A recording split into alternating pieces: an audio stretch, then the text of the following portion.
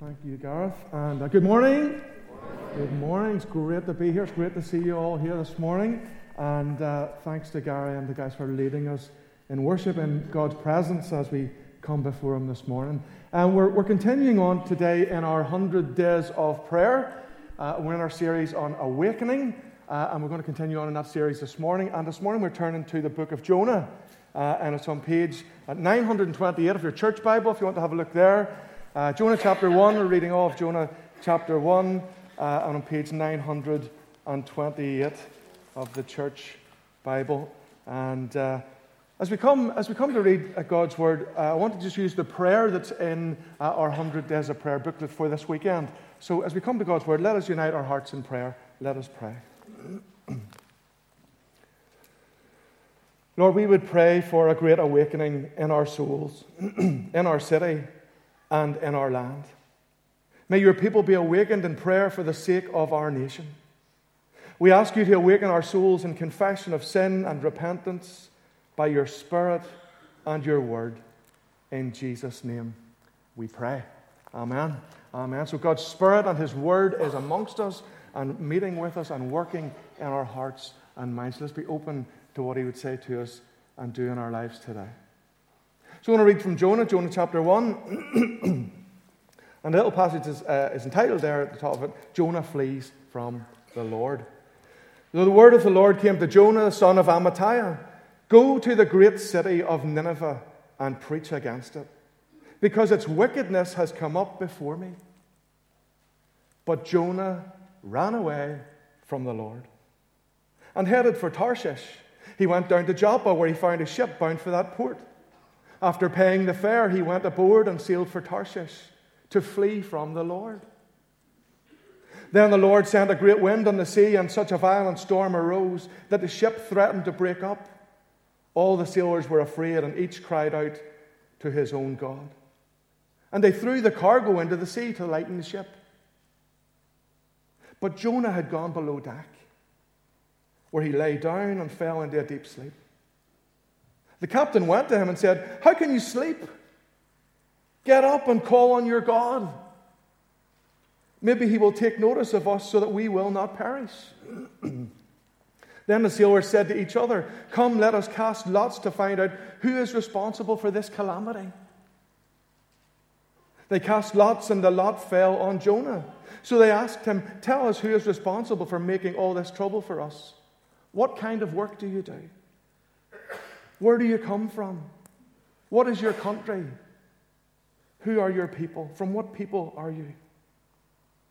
He answered, "I am a Hebrew, and I worship the Lord, the God of heaven, who made the sea and the dry land." This terrified them.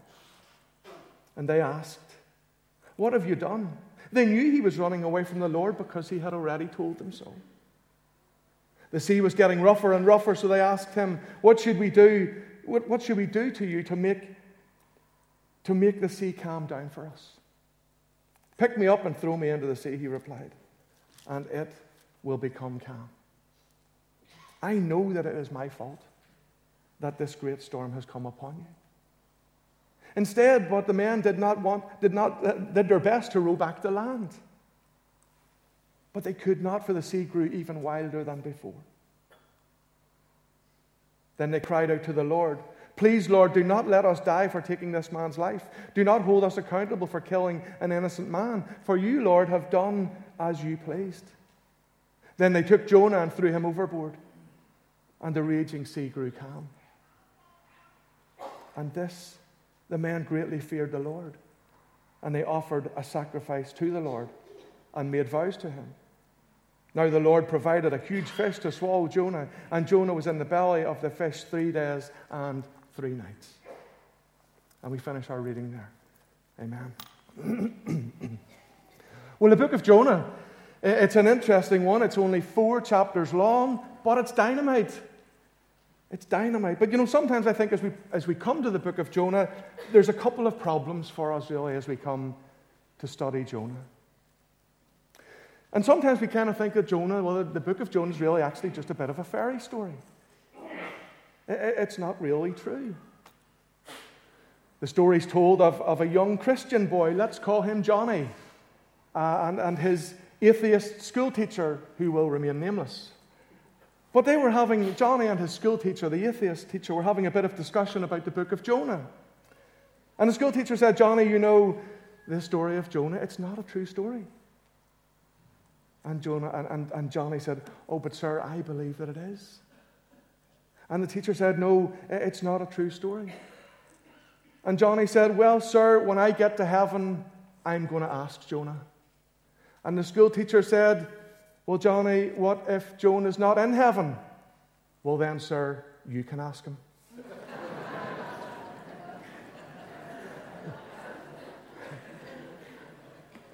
I'm with Johnny. I'm with Johnny. I believe the book of Jonah is a true story. And not just because I believe that with God all things are possible, but because I think there are other pointers that point us in that direction. For instance, we know where the place is. Secular archaeologists and historians have clearly identified the ancient Nineveh as being on the site of the modern-day city of Mosul in northern Iraq. And there is a tomb in Mosul underneath an ancient church, and it's believed to be the tomb of the prophet Jonah. And the militant Islamic State group, they took control of Mosul in 2014. Mosul has been on the news over the past few years. And when they did so, they deliberately destroyed the tomb of the prophet Jonah. Mosul was liberated again in 2017, and Christians are now once more returning and rebuilding their lives in that ancient city. We know that Joppa is Jaffa in modern-day Israel, and that Tarshish is modern-day Spain. So we're talking about real places and a real place. Nineveh is not somewhere over the rainbow. Nineveh is in Mosul in northern Iraq. Then the story, it's also rooted firmly in history. So it tells us in 2 Kings 14 that Jonah, the son of Amittai, the prophet from Gath-Hefer, and he lived during the reign of King Jeroboam II. And even the most secular history books will tell us, if you go to them, they will tell us that King Jeroboam II ruled over Israel from 786 to 746 BC. So this places Jonah firmly and historically in the 8th century. You see, this is not a once upon a time. It's historically, Jonah is placed in the 8th century, during the reign of King Jeroboam II. And then, of course, we look to Luke chapter 11, when Jesus himself thought of Jonah. What did Jesus have to say about Jonah? As he taught the people, Jesus says, a wicked and adulterous generation asks for a sign, but none will be given it, except the sign of Jonah. For as Jonah was 3 days and 3 nights in the belly of a huge fish, so the Son of Man will be 3 days and 3 nights in the belly of the earth. For as Jonah was a sign to the Ninevites, so also will the Son of Man be to this generation. You see, Jesus referenced the story of Jonah. Jesus believed the story of Jonah. And I'm going to humbly offer that if it was good enough for Jesus, it's good enough for us.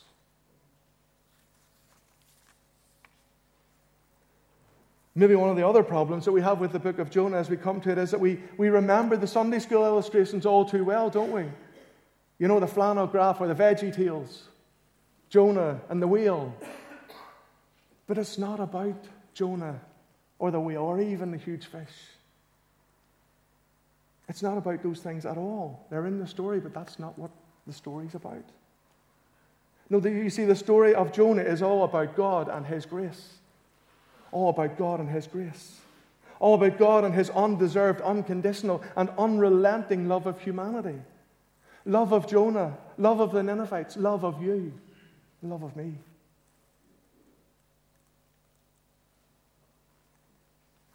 You see, we see traces of this grace of God through the entire 4 chapters of the story, which all ends with a disobedient Jonah, panicking pagan sailors, and the Ninevites, the rebellious city of Nineveh, all being saved. That's where it's all headed, and it's all by God's grace. And that's what God wants us to see as we read the book of Jonah, His grace. And if you're using the little 100 days journal that we've got, then you'll be meditating on Jonah over the next couple of weeks. But let me encourage you to sit down and read the book of Jonah. 4 chapters, it'll take about 15 or 20 minutes. So read it all right through from start to finish. And we see God's grace running right through every verse of the book. Let me just mention some of those glimpses of grace that we get in the first chapter that we just read. Verse 1, now the word of the Lord came to Jonah. Now this speaks to me of God's grace. Because you see, humanity turned away from God, stuck our fingers in our ears. And really, God need never have ever spoken to anyone again. But in his grace, God longs for a relationship with people. And he speaks to Jonah. And he speaks to you. And he speaks to me. Verse 2, go to the great city of Nineveh and preach against it. Now, to preach against something, we think that's a bit of a negative thing, but actually, it's a very positive thing, because Jonah is preaching a warning. He's preaching repentance and forgiveness, the offer of forgiveness. Surely positive things. And you see, God need not have done this. God could simply have given the Ninevites what the Ninevites deserved and wiped them out. Then we see from verses 4 to 17, when Jonah was on the ship and running away from God and his mission, God is determined that his message of repentance and grace will be known to the Ninevites. And he acts decisively in a number of different ways. And verse 9, I love this bit. Verse 9, in the midst of the storm, the sailors asked Jonah who he was, and Jonah answered, I am a Hebrew. Now let's get that, because the Hebrews were God's redeemed people of the Old Testament. So here's the thing. You see, even when Jonah is taking himself out of God's will, he can't take himself out of God's family. You see, whether Jonah is going to Nineveh or Tarshish or somewhere in between, Jonah is still a Hebrew. He is still a redeemed child of God.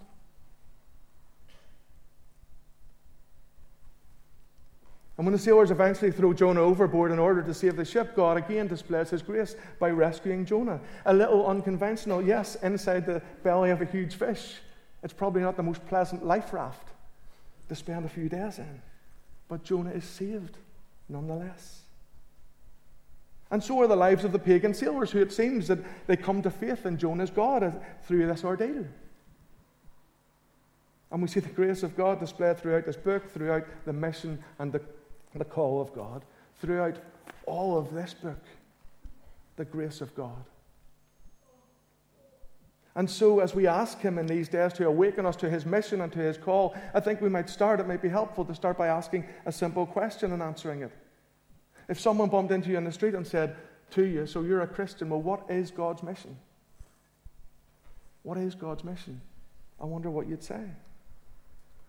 But if we want to be awake to God's mission in the world, it will help if we're clear about what his mission is, won't it?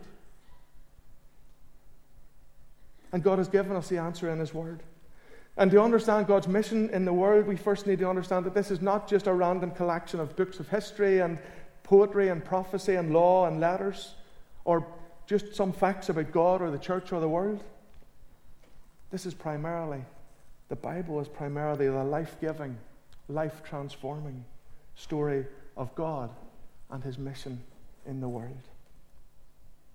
And you see, if this epic story was to be produced as a play, maybe that helps us a little bit to grasp it. If this epic story was to be produced as a play, the mission of God would be staged in 4 acts. We would have Act 1, we would have creation. In the beginning, God created the heavens and the earth. God created the world and everything in it, and he called it very good.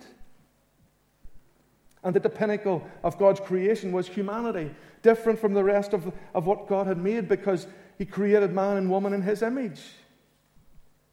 Unique amongst all creation, human beings are spiritual, moral, social, and cultural beings who were supposed to use the totality of their lives to care for creation, to please and to glorify God. And at the time of the creation, you see, humanity did just that. In fact, everything in the garden was just the way it was supposed to be. And God walked with Adam and Eve in the coolness of the day. And they were in right relationship with one another and with him and with all of creation. However, the second act in the play is the fall. The fall. You see, just after God created the world, just 3 chapters into Genesis, in fact, is Adam and Eve decided to rebel against the Creator and to do the one thing One thing that he had told them not to do, to eat of the tree of the knowledge of good and evil. Instead of loving and obeying him, they disobeyed him. They sought to take God's place on the throne of his creation and of their own lives. And in response, God cast them out of the garden for their rebellion. And things were no longer the way they were supposed to be. All of creation was knocked out of kilter. All of creation was marred. And sin and death entered the world. And we see an example of this sin in the book of Jonah, where God says, the sin of Nineveh has come up before me.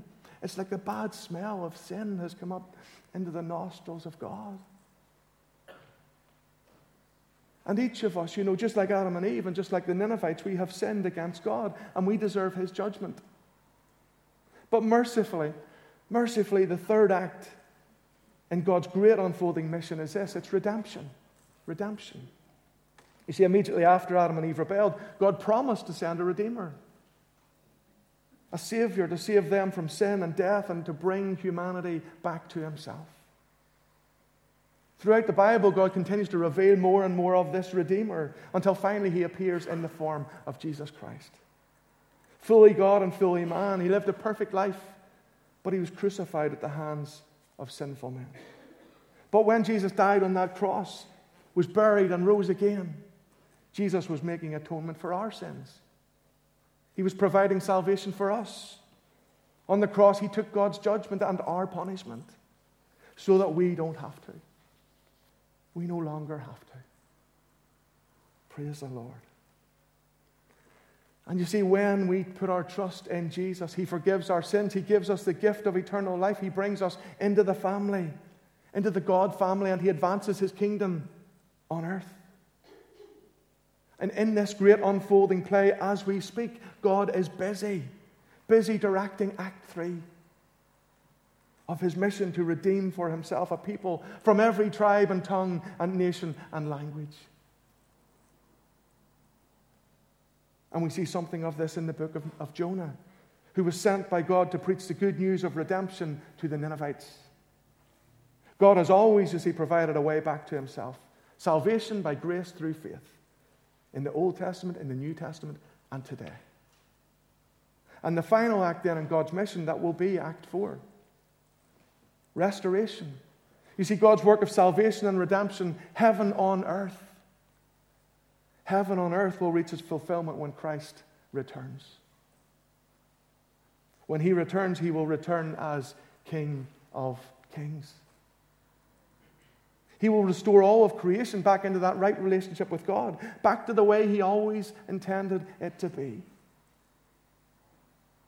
He will rule over his redeemed people. And we will rule and reign and live in his presence and live in the fullness of all his glory and grace forever.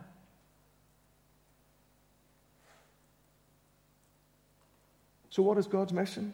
Well, God's mission is the redemption of sinful people and the restoration of his marred creation. That's God's mission. So what's God's call? Well, the Bible tells us that God's call to us is to partner with him in his ongoing mission in the world. The call runs throughout the entirety of the Bible. God is calling to himself a people who will partner with him in his ongoing mission in the redemption of sinful people and in the restoration of his marred creation. And as we sit here today, we're somewhere in Act number 3. We're somewhere in the third act of this great unfolding story. Today we're in the redemption scene of time. And we don't know how long this act will last for. We don't know when Christ will gloriously return. When he will gloriously return to usher in the final act of this great divine play. And so this morning, God calls us to be awake. Be awake. To be awake to his mission. To be awake to what he is doing and to be part of it. To be people who proclaim the gospel of grace. The good news of redemption and restoration. Who live out the life of light and life and love that God calls us to as his kingdom comes and as his will is done in our souls, in our city, and in our nation, throughout our land. What a privilege and what a responsibility. But that's the call that came to Jonah, and that's the call that comes to you and to me here this morning. So what else can we learn from Jonah here today as we seek to be awake to God's mission and call? Jonah 1, verse 1. The word of the Lord came to Jonah. Now, I'm not quite sure how the word of the Lord came to Jonah, but the word of the Lord comes to us today, and we have it in our hands.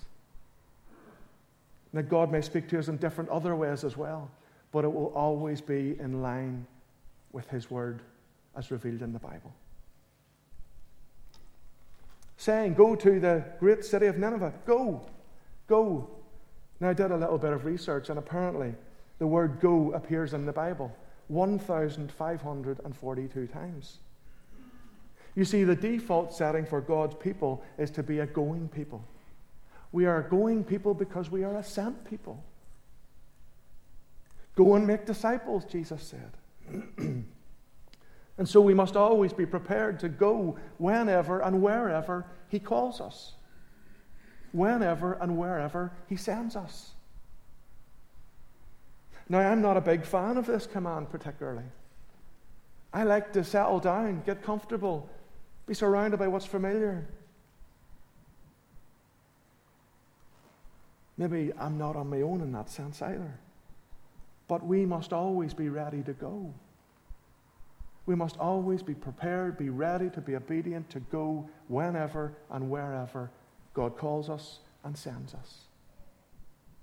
Go to the great city of Nineveh and preach against it because its wickedness has come up before me. But Jonah ran away from the Lord, it says, and headed for Tarshish. He went down to Joppa where he found a ship bound for that port. After paying the fare, he went on board and he sailed for Tarshish to flee from the Lord. Have you ever tried to flee from the Lord? To run away from His will for your life? I have, and I'm sure on more than one occasion. Didn't take me too long to find something, so let me share one occasion with you.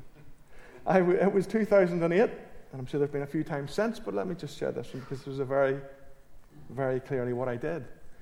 It was 2008, I was still working in the Simon community, and I had enrolled for an A-level course in religious studies at Union Theological College.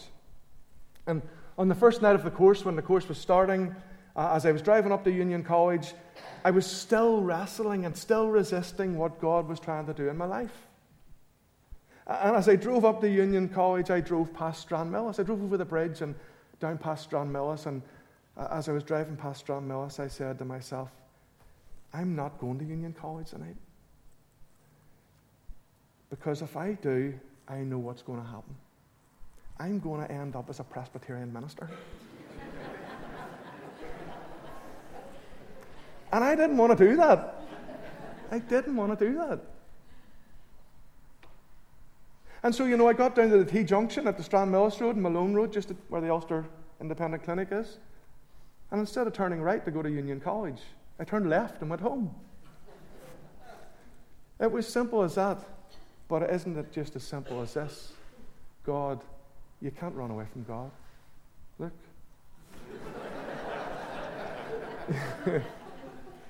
Enough said.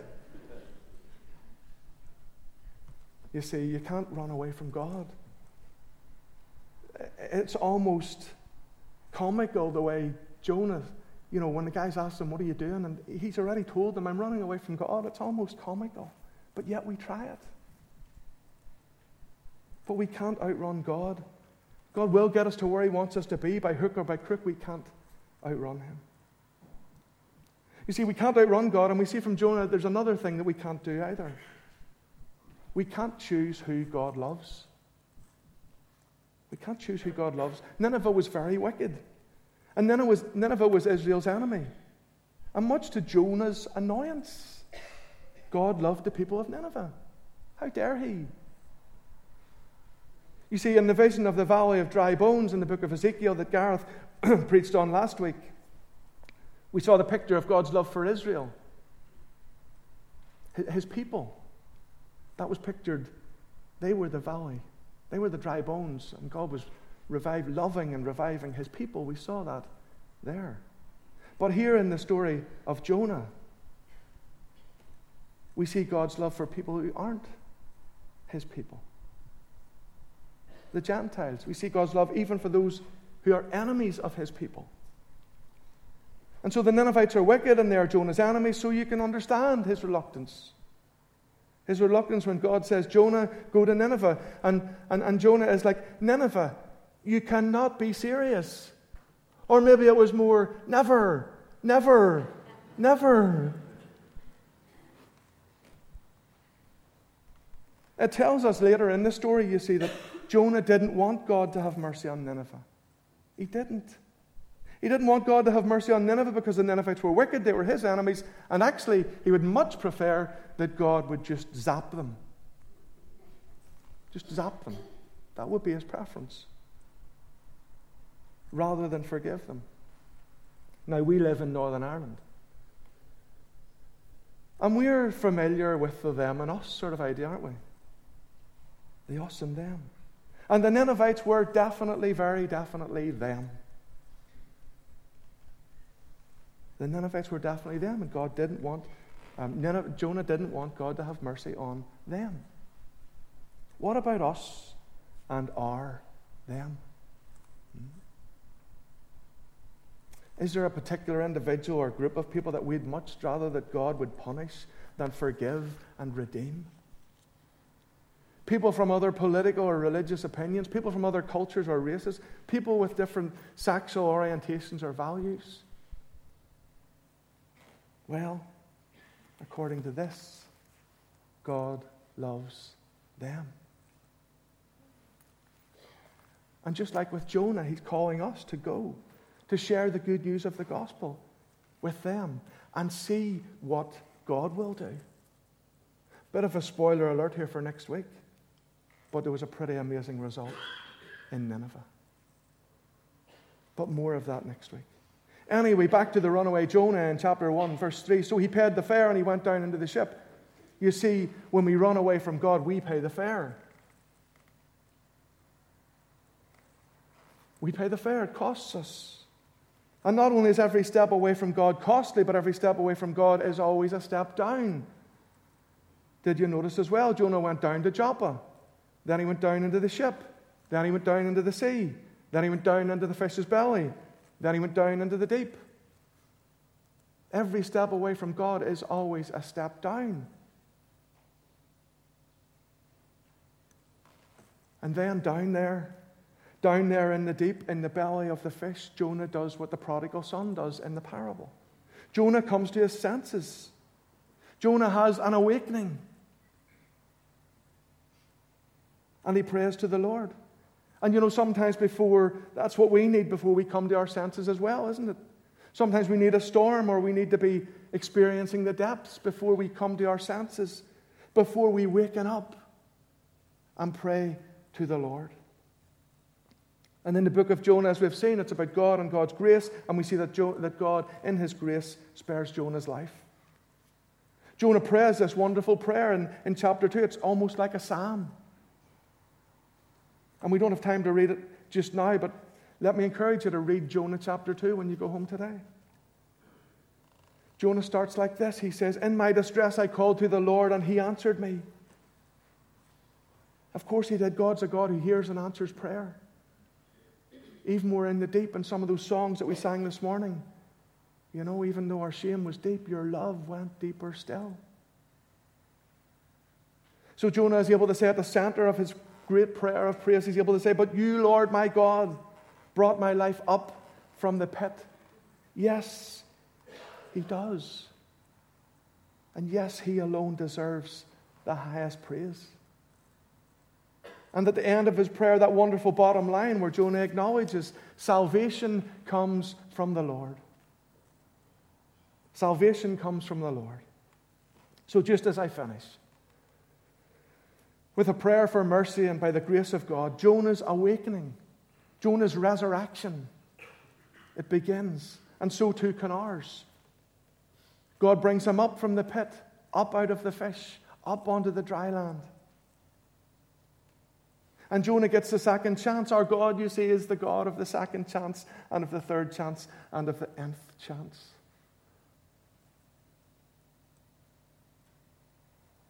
So maybe you're here this morning and you've been running from God. You've been fleeing from His will in your life. Maybe you're down in the boat asleep, or maybe you're down in the depths, and maybe today as He moves by His Spirit and speaks from His Word, maybe He is awakening you up. Today the Lord offers all of us another chance. Today He offers us resurrection. Another chance to be awakened to His mission and to answer His call. And so as we move on through this service, I want to invite us and encourage us to use the rest of the service to respond to Him as is appropriate for each of us. As we come to Him in praise, in prayer, in communion, we take the opportunity to return to Him, or perhaps even to turn to Him for the very first time today.